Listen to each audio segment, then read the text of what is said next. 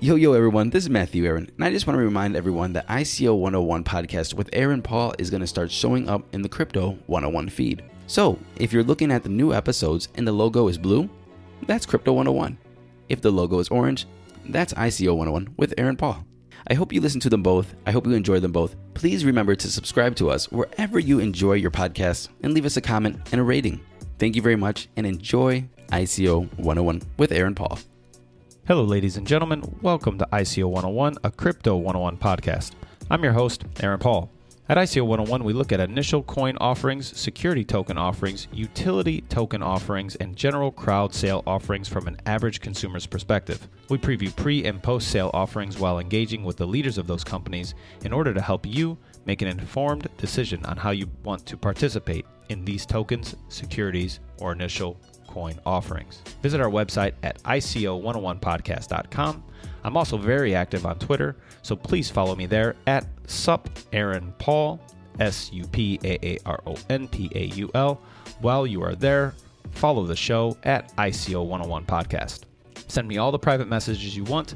I love getting them, and I try to respond as fast as I can. For this episode, I had the pleasure of speaking with Seth Melamed, the Senior Vice President of Coin. In this episode, we talk about ICO Mission Control. ICO Mission Control provides a framework for companies who want to launch a token offering from beginning to end. This platform is live and working now. As you click through the links on the show notes, please know that as of this recording, ICO Mission Control currently lives on Cryptos.com until Liquid.com replaces both Cryptos and CoinEx. The rest of the links should be able to get you most of what you want to know about these guys. I would encourage you to check them out. I hope you enjoy the interview. So without further ado, please enjoy my interview with Seth Melamed.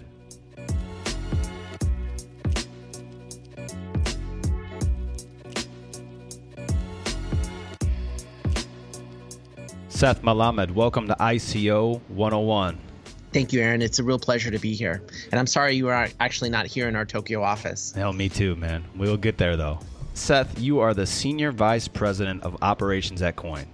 But Coin isn't the only company we're going to talk about in this conversation. You guys have Coin, Cryptos, CoinEx, soon to be Liquid, Coin Mission Control, and really the subject matter for today, I think we were going to talk about Coin Mission Control. But before we get into that, I really think we need to start from the beginning as to how Coin Mission Control even came to be.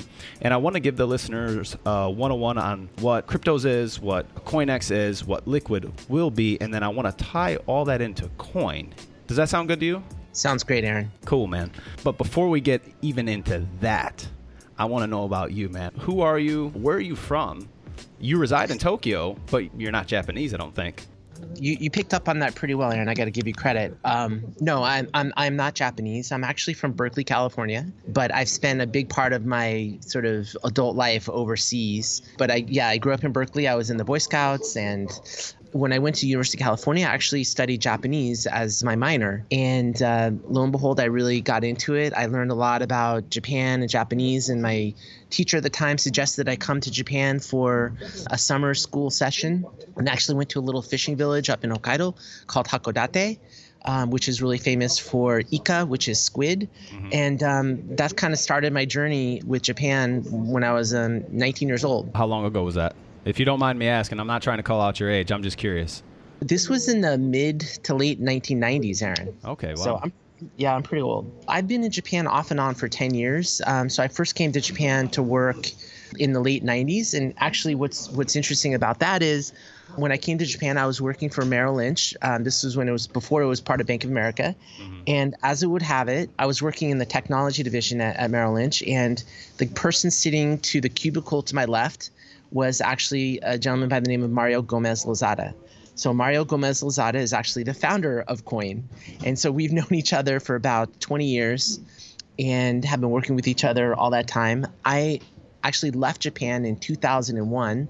I went back to New York and continued on my career, but I always stayed in touch with Mario. And I guess last year, he actually asked me to come back and work with him again here at Coin. So you're a banker by trade, huh? That's right. I spent about 20 years in financial services industry. The past 11, I was at Goldman Sachs. So I was in a number of roles at Goldman, from prime brokerage to operations. I spent a lot of my time focusing on payments and settlements. My most recent role was I was head of equity derivative settlements for the Americas at GS. So you don't have a tech background. How'd you get into cryptocurrencies? It's a really great question. So I think the story starts in 2014 when Mario actually sent me my first Bitcoin. I think at the time he sent me about $100 worth of Bitcoin. This is in 2014, and I actually looked at my wallet the other day, and even with the sell-off, I think that Bitcoin is actually still worth, something like $2,000. It's kind of amazing. I still haven't sold it. Give it to your daughter, man. Yeah, right. I think the story really starts for me was in 2014. I was actually working at Goldman Sachs. I was actually in Moscow, Russia. I was managing our liquidity and cash management business out there. And what happened was there was sanctions in Russia, and all of a sudden business really slowed down, and we didn't have as many clients, we didn't have many trades, so I had a lot of time on my hands. And so it really started with Mario sending me that first Bitcoin, and that kind of launched my journey into learning about blockchain, about distributed ledger, about encryption. So I really got into it. I started attending conferences. Remember, you have to go back 2014, 2015. I started buying Bitcoin and Ethereum. Back then, I think Ethereum was like $5, $7. So it's pretty incredible what's happened since then. I took these online courses about cryptography, Dan Bono's class at Stanford, and I took the Princeton course about blockchain. So I really started getting into it. And into 2015-16, it became an obsession. So I started creating my own proposals for settlement of foreign exchange transactions on a blockchain. I started pitching it to partners and managing directors at Goldman Sachs, and people frankly thought I was crazy, but I was hooked. There's this limited belief that you can't be in this space if you don't have a tech background, but you got into it without a tech background, and you learned how to do whatever it is you learned at these courses. I'm not even familiar with them. So did you learn coding? Did you learn some programming? What did you learn there? How fast did you learn it? And how has it helped you understand the blockchain as it is today? I don't think there's any shortcuts, right? I mean, I approached it as a project that if I were to solve a problem that I had in my work, for instance, when I was at Goldman Sachs, I was settling trades and making payments, and I approached it to the extent of, well, what if we were to do the same business process but using blockchain technology? How would it look? What did you learn at those courses, though? I mean, did you have to have a programmer's background to learn how to do anything in blockchain? To understand how it works, you certainly do not need to be a programmer. You just need to have an open mind. There's lots of videos out there on YouTube. There's lots of online courses. I mentioned a few of them. Coursera has some great offerings. It's really just a will and an open-mindedness. The other big factor for me was around 2015, I started attending lots of conferences and just sitting down with people in the blockchain space, whether they're a developer or they're a marketing person. People are so enthusiastic about the topic that they're more than happy to educate you. So I know nowadays things are a little bit more commercial than when I first started getting involved, but there's still a lot of people that are more than happy to take you on that journey to educate you and so you can learn. Yeah. Here's one pro tip I really think people might find interest in, right? So you can get a wallet, and there's many wallet providers in the world, and fund it, and then send a very small transaction of Bitcoin to a friend, right? And then what you can do is you can take the transaction hash and go to a website like, I don't know, blockchain.io and look up that transaction on the blockchain and see that transaction reflected, see the different nodes and the confirmations, and see what the fees are.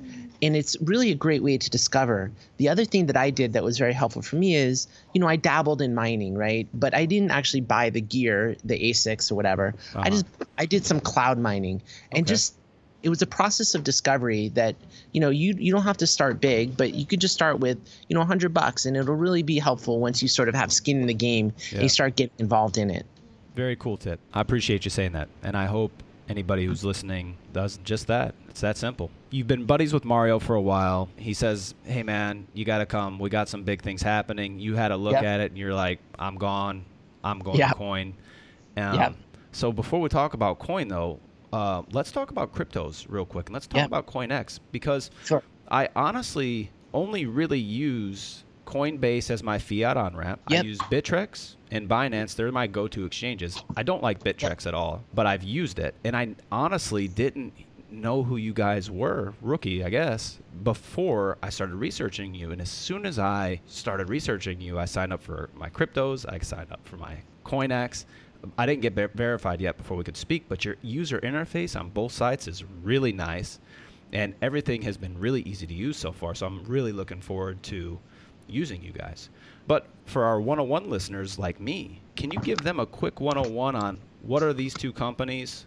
What's the difference between the two? If you want to talk about Liquid real quick, because I know we're going to talk about that on a separate episode, but how those two are going to be married and how the baby comes looking like Liquid. Let me just give it a quick overview to sort of lay out the foundation here. So we have two main exchanges here at Coin, right? The first is called Kryptos. Kryptos is a crypto-to-crypto exchange, meaning you can trade any number of, and I hate to use the word altcoins, but let's call it lower cap cryptocurrencies. And we currently have, I guess, around 90 different currencies available on the Kryptos exchange, and they're trading against the major cryptos such as Bitcoin, Ethereum, Bitcoin Cash, right? And Kryptos is really a global platform where participants from all around the world can join. However, we do not allow participants from Japan, where we're headquartered, to participate in Kryptos. And I'll get back to that. So the second major platform we have is called CoinEx. So CoinEx is a crypto versus fiat exchange. And this is where we offer a limited number of major cryptocurrencies, Ripple, Bitcoin, Ethereum, Bitcoin Cash, trading against fiat currencies, so euro, dollars, and Japanese yen, right? And so we actually have a product roadmap. And by roadmap, I don't mean 2020 or what have you. I mean within the next weeks or possibly a month or two, where we're going to be merging the Kryptos platform into CoinEx. And the two platforms will be converged into something called Liquid. And Liquid is introducing a whole host of really exciting and innovative technologies as part of this convergence. So again, Kryptos, crypto to crypto only trading available to global participants. CoinEx is a crypto to fiat, limited number of pairs, limited number of cryptos that are available. And we also restrict certain countries for participation in the fiat market. Specifically, we don't let U.S. residents participate simply because we're not properly licensed to operate fiat currencies with U.S. residents. And then finally, I guess one of the main points talking today is our ICO Mission Control and our ICO platform, which is just launched. It's a little over a month old, but it's an incredibly exciting platform, and we can't wait to introduce it to the wider community. I got a couple quick questions about the other two platforms. Number one, and you did mention some licensing issues, but you guys, the fiat pairs for CoinEx is you got the yen, the US dollar, you got euro, Hong Kong dollar, Singapore dollar, Philippine pesos, Indian rupee. Can a Filipino, for example, who has Bitcoin, pull out Filipino peso? We can support that. That's awesome. I did not know that. What are the limitations from country to country there? Let's focus on the U.S. because I suspect a lot of your listeners are U.S. residents, and we'll touch on other countries. So essentially, to operate in the U.S., for example, there are an extensive set of licensing requirements that we would need to complete before we can offer fiat currencies to U.S. residents, specifically a money transfer business license, an MTS license, and a FinCEN license. And on top of that, there's probably state-by-state requirements that we would have to fulfill in order to serve U.S. clients with fiat. Right. So, while Coin is a really fast-growing and important part of the cryptocurrency ecosystem, we're not yet ready to invest in all those licensing regimes in the U.S. So we take a very simple approach that we simply do not allow participation in our fiat exchange, CoinEx, by U.S. residents at this time. Now, we have some really interesting partnerships that I can't talk about here and now, but we're working with some U.S. partners where we're going to, I expect within a reasonable period of time, 6 months or less, that we're going to be able to offer U.S. residents a gateway into our fiat exchange as well. Fantastic. All right, so let's talk about ICO Mission Control. What's the problem that Mission Control is looking to solve? What's unique about Mission Control? ICO Mission Control is an end-to-end solution for token issuers and token buyers, bringing them together in a secure, transparent, and really well-controlled environment. What do I mean by that? So if you look at the problems you have in the current ICO market, there's numerous issues. Number one, the first issue I think that we're trying to solve is that these blockchain teams that are conducting an ICO, the ICO is really important for the project. I would say it's necessary, but it's not actually adding value to the project in terms of solving the problem that they're attempting to solve. So the capital raising process is definitely necessary, but it's certainly not sufficient.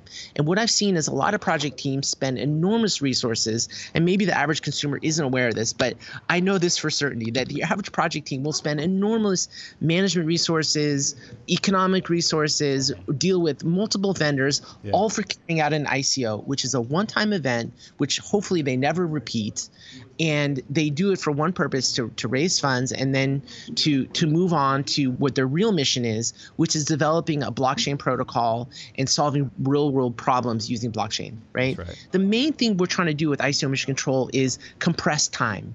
So we're removing a lot of the administrative functions that blockchain teams are having to do, and we're helping them by letting us do these administrative functions, which is a core expertise of Coins, and let them do what they do, which is innovating in the advertising space, or finding a new payment solution using blockchain, or all kinds of wonderful creativity that these different projects are doing. One thing that horrifies me is talking with one of the CEOs last year about their ICOs. Even the CEO level, he was actually comparing selfies with passport copies and checking if they were actually the same. And this is nonsense. We are eliminating this from the process. Another thing that ICO Mission Control is really trying to disrupt is sort of the uncertainty of participation in an ICO that token buyers always experience. Actually, to take a sidetrack here for a minute, if you were to go to Telegram today and you were to remove all of the messages on Telegram that said, "Where's my token?" I guarantee you the amount of messaging on Telegram would be lower by 40%, right? Like it's crazy how much of this sort of uncertainty and doubt and sort of non-value added communication is going on. For sure. With ICO Mission Control, we deal with this elegantly without any question. So when you join an ICO on the platform, a participant, it's very simple. They deposit crypto to their wallet, they participate in the ICO, and their tokens are received in their wallet in probably about 20 to 30 milliseconds. That's it. There is no more uncertainty. There's no more waiting for the tokens. There's no more hackers intermediating between the token issuers and the token buyers, and tokens being sent to my Ether wallet, and they need to use MetaMask and a 5-page instruction manual to gather tokens. That is completely eliminated with our solution. Another important thing that we're addressing here with the ICO Mission Control is we are offering a clear pathway for secondary market trading. So again, another uncertainty that token buyers have is, well, if they participate in the ICO, they don't know where that token is going to be listed, when it's going to be listed, et cetera. I actually read that something like 60 to 70% of all the ICOs in the world and all the tokens that completed, they're still looking for an exchange where they can be traded.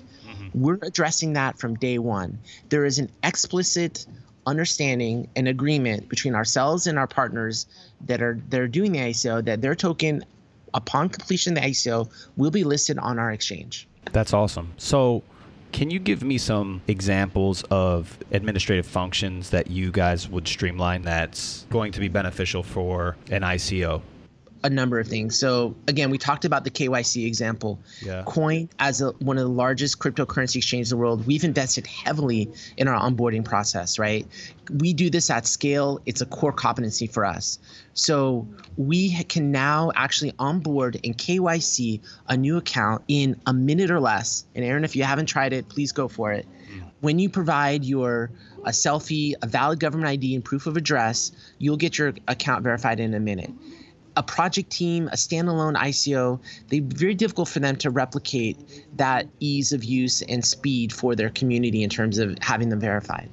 Another key issue that we're solving for is we help with AML. So we can help to establish provenance of funds, and that, for instance, if you think about the entire ICO process, when the ICO is completed and the project team has raised X amount of crypto, they actually need to convert that into fiat, and eventually they need to deposit it into a bank account where they can, pay the rent, pay the salaries of the blockchain engineers, do all the things that they really set out to do to develop their project. When the projects partner with us, we offer a clear path to doing, for instance, converting the crypto into fiat currency. We can then help them to wire their funds to their bank account. And importantly, the banks actually ask the question, what is the provenance of these funds? And we can demonstrate to their bankers that, in fact, all the contributions and the funding came from known sources. There's no money from Osama bin Laden or Pablo Escobar. These are all people that have been verified, and we can demonstrate that to the bankers. So we solve that problem. Another key issue that we solved, probably one of the most important things we solved for, is, the distribution of tokens. So like I said, a lot of times the blockchain projects, they're developing and they're hiring engineers and consultants that are only doing really one thing, is to distribute the tokens to the buyers. Right. They've invested in this infrastructure that's really completely throwaway work they'll never use again, and probably has little value add really at all anyway.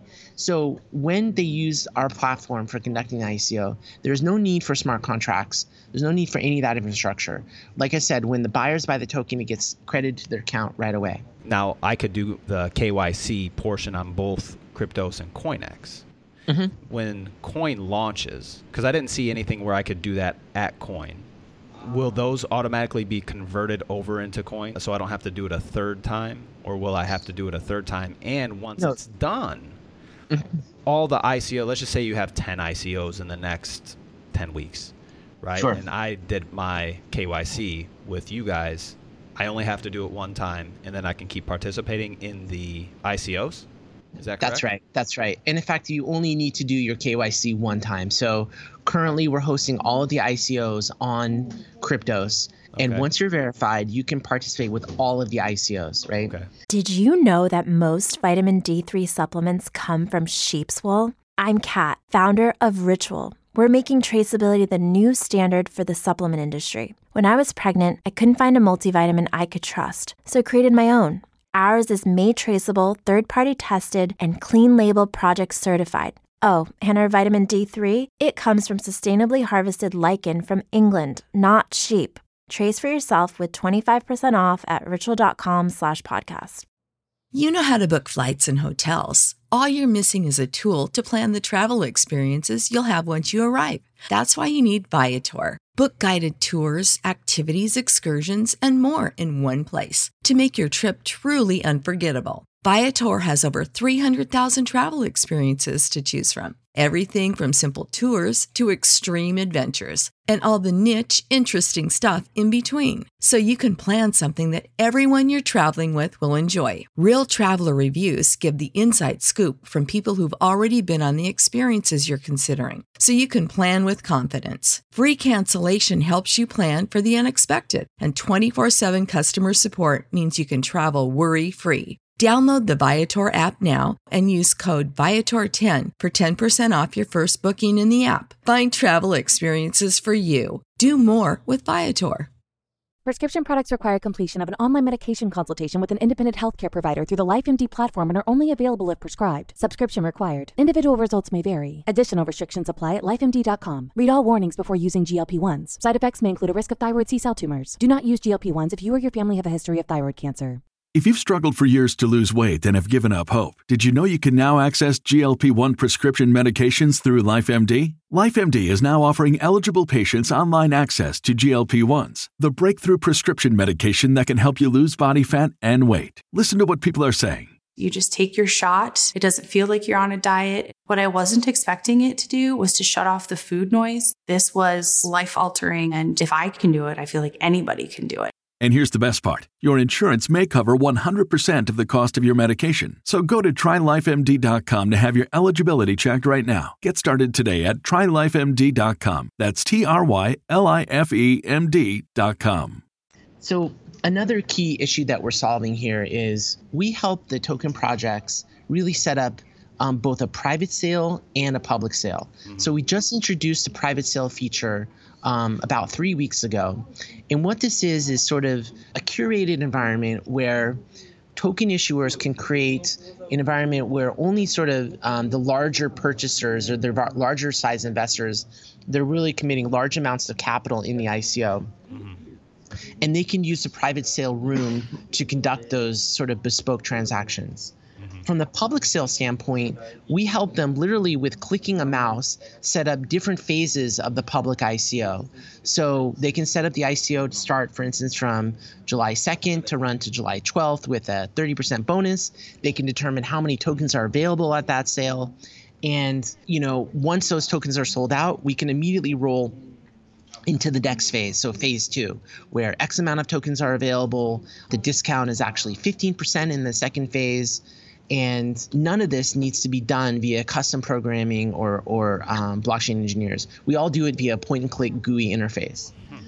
I would say one of the most important innovations that we're bringing to the ICO space that really is unique to Coin, and we're finding very helpful for both token buyers and token issuers, is we've added in a very interesting mechanism for hedging the FX exchange risk that's inherent in volatile cryptocurrencies. What do I mean by that? So for instance, as a token issuer, you can set your token price to be exchanged at, say, 20 cents for one Aaron token, okay? However, the contributor— That's a great token, Aaron token. Yes. I'd like to get some myself. Patent pending. Okay, so one Aaron token is being sold for 20 cents on the platform. Now, the pricing can be fixed to a US dollar rate, but your token contributors can actually purchase those tokens using Bitcoin, Ethereum, Bitcoin Cash, or our Cash token. And what happens is, as the dollar Bitcoin exchange rate changes, the amount of contribution required to purchase the same amount of Aaron tokens will change over time. That means if you have a very bearish market like we've seen recently with Bitcoin, that in Bitcoin terms, the contributors will actually have to, contribute additional amount of Bitcoin to purchase the same amount of tokens of the ICO. Conversely, if Bitcoin were to increase in value, the amount of contributions in Bitcoin terms will be less because Bitcoin is appreciated in value. So what we're finding is that this is stabilizing the ICO and really giving certainty of value exchange between the token buyers and the token issuers. The reason why we can do this is because our ICO platform sits on top of one of the world's most powerful cryptocurrency exchanges in the world. So we can reprice the tokens every 3 seconds based on current foreign exchange rates.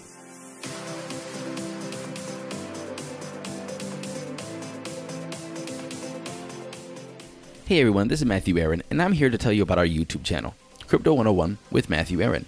And the reason why we're doing this YouTube channel is because, well, we heard your feedback. Some people really like listening to stuff on YouTube, so all the audio podcasts are going to be posted on YouTube. Also, we're going to do previews and roundups of each episode. The previews are going to tell you about how we got to doing this topic, talking to these individuals, and where this interview came from. And the roundups are going to give you my personal opinions on the projects, the people, and, well, some commentary. And the reason why we're doing this is because we never want you to feel that we're shilling a certain project. I want you to get my personal opinions, honestly, openly. So please subscribe to Crypto 101 with Matthew Aaron on YouTube and enjoy. Comments are always welcome, and please let us know how we're doing. Now, back to the show.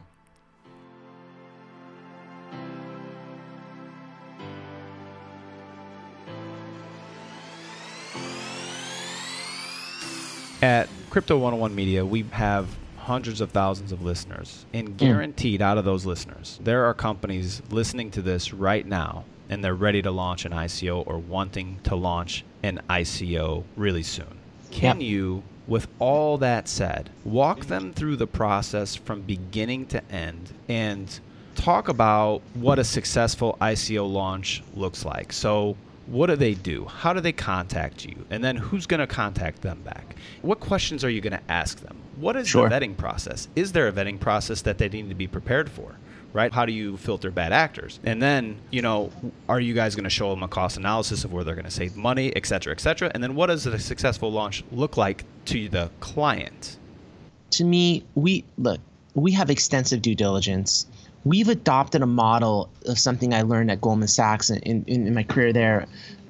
After the financial crisis of 2008, there was a lot of soul searching within the firm and really within the entire financial services industry about how did we start trading these CDO squared, these complex mortgage-backed security packages that really no one understood, no one knew what they were. And, even at Goldman Sachs, where we were relatively less impacted than many of our other, colleagues on the street. But at the end of it, we came up with this concept of the new product committee. And the goal of the new product committee was to really evaluate new products from a 360 perspective, from a compliance perspective, from a risk management perspective, from disclosure perspective. Can we trade it? And risk management, can we book it in our systems? Can we settle it? And we would evaluate it, from this 360. And if all stakeholders within the firm were comfortable with this new product, only then could we sell it to our customers, right? And it did a lot to really improve the soundness of our business process. We've taken that model and we've adopted it with very little changes here at Coin. Instead, we now call it the Token Listing Review Committee. Okay. And this committee meets every Wednesday. And what we do is we review the tokens from a 360 perspective. From a technology perspective, we take a look at, is the source code up on GitHub? How many blockchain engineers are on the team? Where is the code in terms of testnet versus mainnet? From a business development standpoint, we look at the most important factor is there utility for that token? At Coin, we are here for one main purpose, to help bring crypto to the mainstream. And the best way we can do that is to help projects that have solutions that are blockchain based, that have utility today. We are not speculative exchange. There's plenty of people out there that fill that corner. We're on the corner of bringing solutions to consumers and investors that actually have real utility, if not today, in the very near future. So that's one of the most important gatings that we use. Is there token utility now or within the immediate future? If the answer to that question is yes, we can always continue discussions. But back to the Token Listing Review Committee. So from a marketing standpoint, we look at what is the social media impact? What is the size of the community of that token project? We do background checks on the founders, and we find some very interesting things about some of the people. Sure. And we also look at it from a legal standpoint. At this stage in our life cycle and where we're at, we're only onboarding utility tokens. I know securities tokens are a big topic, a whole nother podcast for sure. For sure. But where we are right now, it's about utility tokens, right? So we evaluate the legal opinion that we get from the token team, and we do our own analysis if this would fit under our framework of being a utility. We look at it from an operational standpoint. Is this a token that we can integrate with our exchange? Can we manage the withdrawals and the deposits effectively? So again, it's a 360, and at the end, the Token Listing Review Committee will either give us an approval or a rejection of whether we can continue on with this listing. So to be honest, we actually reject more projects that approach us than we actually go ahead and work with in a partnership. So that said, we are here to serve, creativity and bring innovation to the masses. As a consumer, somebody who wants to participate in ICOs, that makes me feel very confident that you guys did a lot of the research for me. Your methodology, or the Token Listing Review Committee, I didn't see any of that when I was doing my research on your guys' website. Is there somewhere where that's going to be posted? Are the consumers going to get that? So there's two things that are happening. And again, I just want to stress, Aaron, we just launched ICO Mission Control in May of this year. So it's really in its infant stage, right? So what are we doing? We're approaching this in two different ways. Number one, we're bringing transparency to our process. And we'll be posting on our website the details of how our Token Listing Review Committee actually operates. Further, we're actually going to publish the names of the people, and they're going to speak about how they evaluate the token. These are the core people of Coin, including the senior management team, of how we look at these tokens. The second thing that we're doing is we realize that our due diligence is enhanced by partnering with really wonderful analysis that's done outside of the firm. Now, I'm not going to name names for their sake, not for mine, about some of the websites where every ICO it gets 5 out of 5 reviews. No, we're not doing that. Here's what we're doing. I've worked with many different VC funds and different advisory firms that providing true independent advisory services. We are paying for the research out of our own pocket for independent third-party research, which will be published right on the ICO landing page, and we will make that available to the token buying community. We are going for full transparency here. And we think that we serve ourselves and our clients by bringing unbiased research to people, and they're going to have all the tools available to make good decisions. This is definitely coming, I'd say within the next month even. I've already been looking at the designs for it, for the new user interface, where we're going to include that research, and we'll have a dedicated page discussing our token listing review process and committee. I think that's amazing. And as the average consumer, I feel a lot better knowing that there is this process and this transparency and somebody else doing the due diligence. Of course, you should verify your own research, but certainly a company with the experience that you guys have can do the due diligence much better than I can. So that's awesome. How do you see the future of Coin? Because right now, I feel like I'm looking at a full-service crypto company, and I don't think I've seen that in this space. I'm not saying that there aren't other companies out there, so if I get Twitter, people saying, look at these companies. I don't know that I've seen it. I can or will be able to launch my ICO from start to finish on your exchange. I'll be able to get it listed immediately on an exchange, and then I'll be able to on-ramp fiat currencies to cryptocurrencies and using your guys' company, crypto to crypto exchanges. So what can't I do yet that I will be able to do really soon? And what's the future look like for you guys? I mean, you guys have a lot of great things happening. Absolutely. And we're working really hard, and we're really excited about our approach to the capital raise process. And that's exactly right. We think a liquid is a whole nother topic, but we're going to be moving our ICO platform as part of our liquid as well. And we think that ICOs and utility tokens is just the starting point for where the industry is going, right? But I also want to talk about kind of some sort of more short-term and midterm goals that we have. Another real problem that I think I am obsessed with dealing with is the lack of governance in the ICO space. It's a huge problem. Yes. If you go up, what you'll see is something like 90% of the tokens that get listed on an exchange, unless there's some pump and dump and something like that, it's some sort of scam, what you'll see is those tokens are almost always underwater. We are trying to move the needle with this dynamic. And let me tell you how we're doing it. Number one, we are focusing on projects where there is a near-term end user demand for that token, right? So we are staying away from the long end of the tail, the long end of the curve of projects that won't have a utility for many months. There's plenty of forums for them to, conduct their ICO and do listings on other exchanges that can serve that segment. We're focusing on utility today. Another important technology approach we're taking, which is, what you often see in the ICO market is that certain investors get these really big bonuses, especially in the private market, or you have these massive airdrops. And what happens on day one, these people dump their tokens on the average, participant in the ICO. Yes. This drives me nuts, and we are going to change the needle. We're going to change the dynamic. How are we doing this? We're actually implementing locking periods for the private sale buyers. And what we're saying is the following. You can participate in the private sale, and you'll have access to larger discounts and bonuses that would definitely come naturally to someone who's making a large-scale investment in the project. However, that bonus period, that bonus amount that you are getting access to, that bonus is going to be locked up. And it's going to be locked up for a minimum of, let's say, 6 months, right? What that means is that when the token finally goes listing on the exchange, there will be much less supply of tokens out there. And the chances for that token to actually appreciate in value is much better than what you'll see in your average ICO today. And we're really trying to solve that problem of people being worried that their hard-earned capital is immediately going to be underwater by 3-4x.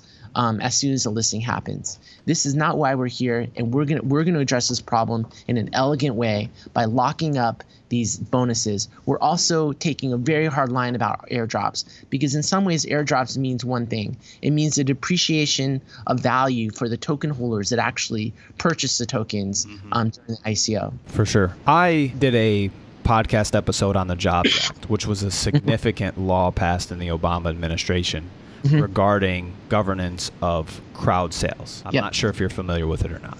And in that, one of the things that you discussed it already, the utility side versus the security side, right? And it clearly addresses that. It defines what a security is. You have a lot of companies, a lot of coins out there, a lot of utility coins posing as utilities when they really are securities. There's no getting around it. And another thing is that when an ICO is talking about what are they going to do with the funds, you get a little pie chart, a little breakdown of, X percent's going to go here, X percent's going to go to the founders. It's a laughable financial statement that the average consumer gets. Are you guys, as part of your due diligence process, going to ask for more information on that and force ICOs that want to be on your platform to disclose what they're going to do with the money that they're going to raise? And are you going to force them to make sense of the valuation that they have for that project? Because you already said you're going to look at the marketing, you're going to look at their communities,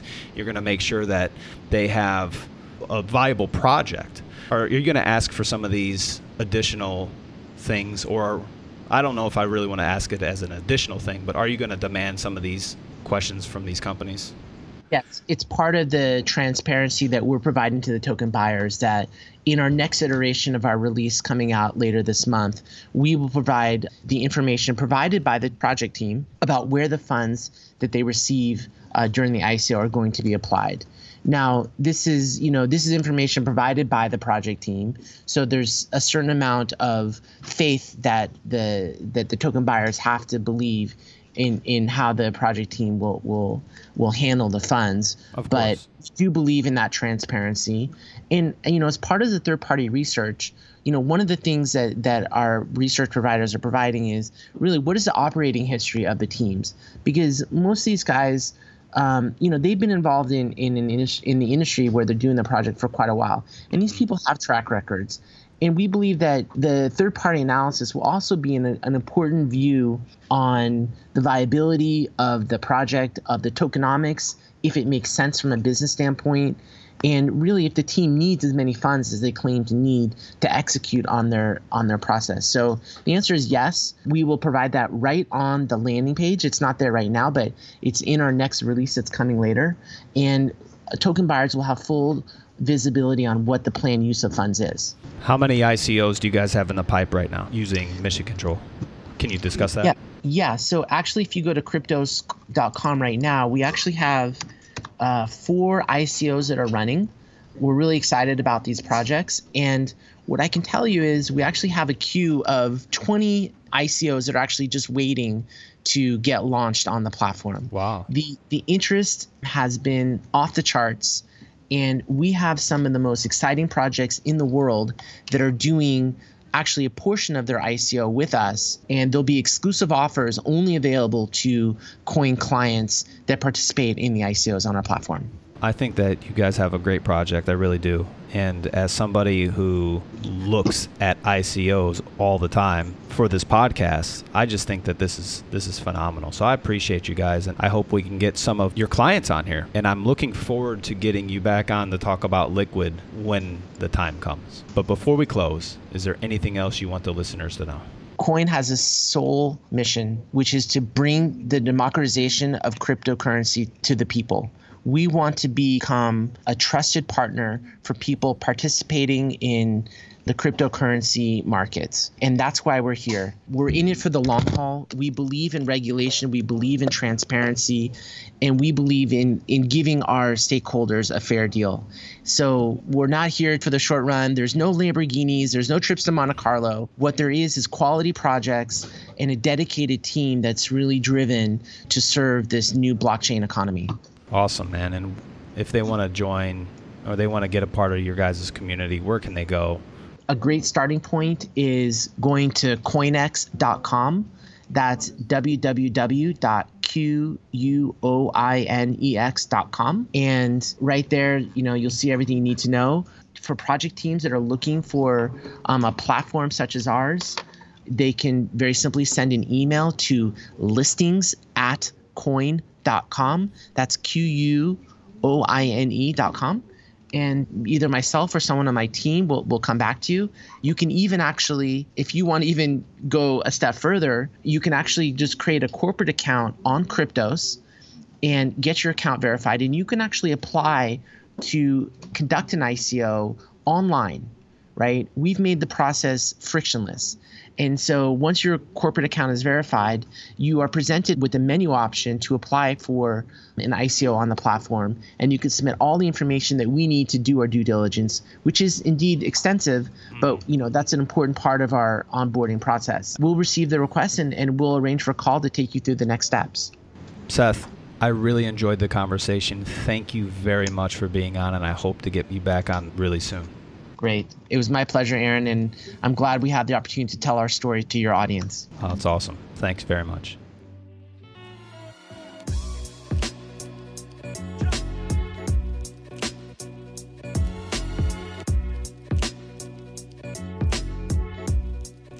Yo, everyone. Thanks again for listening. If you enjoyed the show, then check out the links on the show notes. And don't forget to subscribe to ICO 101 Podcast by going to the Crypto 101 Podcast feed that is found on iTunes, SoundCloud, and CastBox. And please leave a positive review. Don't forget to follow me on Twitter at @SupAaronPaul. And don't forget to follow the show as well at ICO 101 Podcast. Until next time, peace.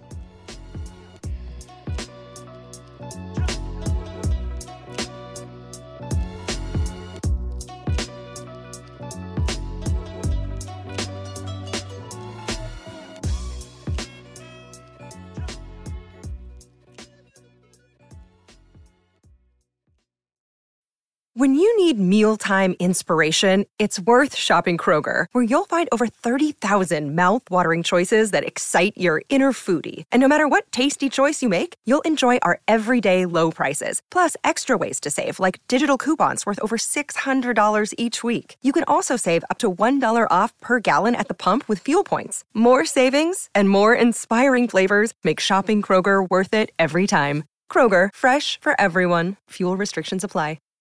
Save big on brunch for mom, all in the Kroger app. Get 16-ounce packs of flavorful Angus 90% lean ground sirloin for $4.99 each with a digital coupon. Then buy 2, get 2 free on 12 packs of delicious Coca-Cola, Pepsi, or 7-Up, all with your card. Shop these deals at your local Kroger today, or tap the screen now to download the Kroger app to save big today. Kroger, fresh for everyone. Prices and product availability subject to change. Restrictions apply. See site for details.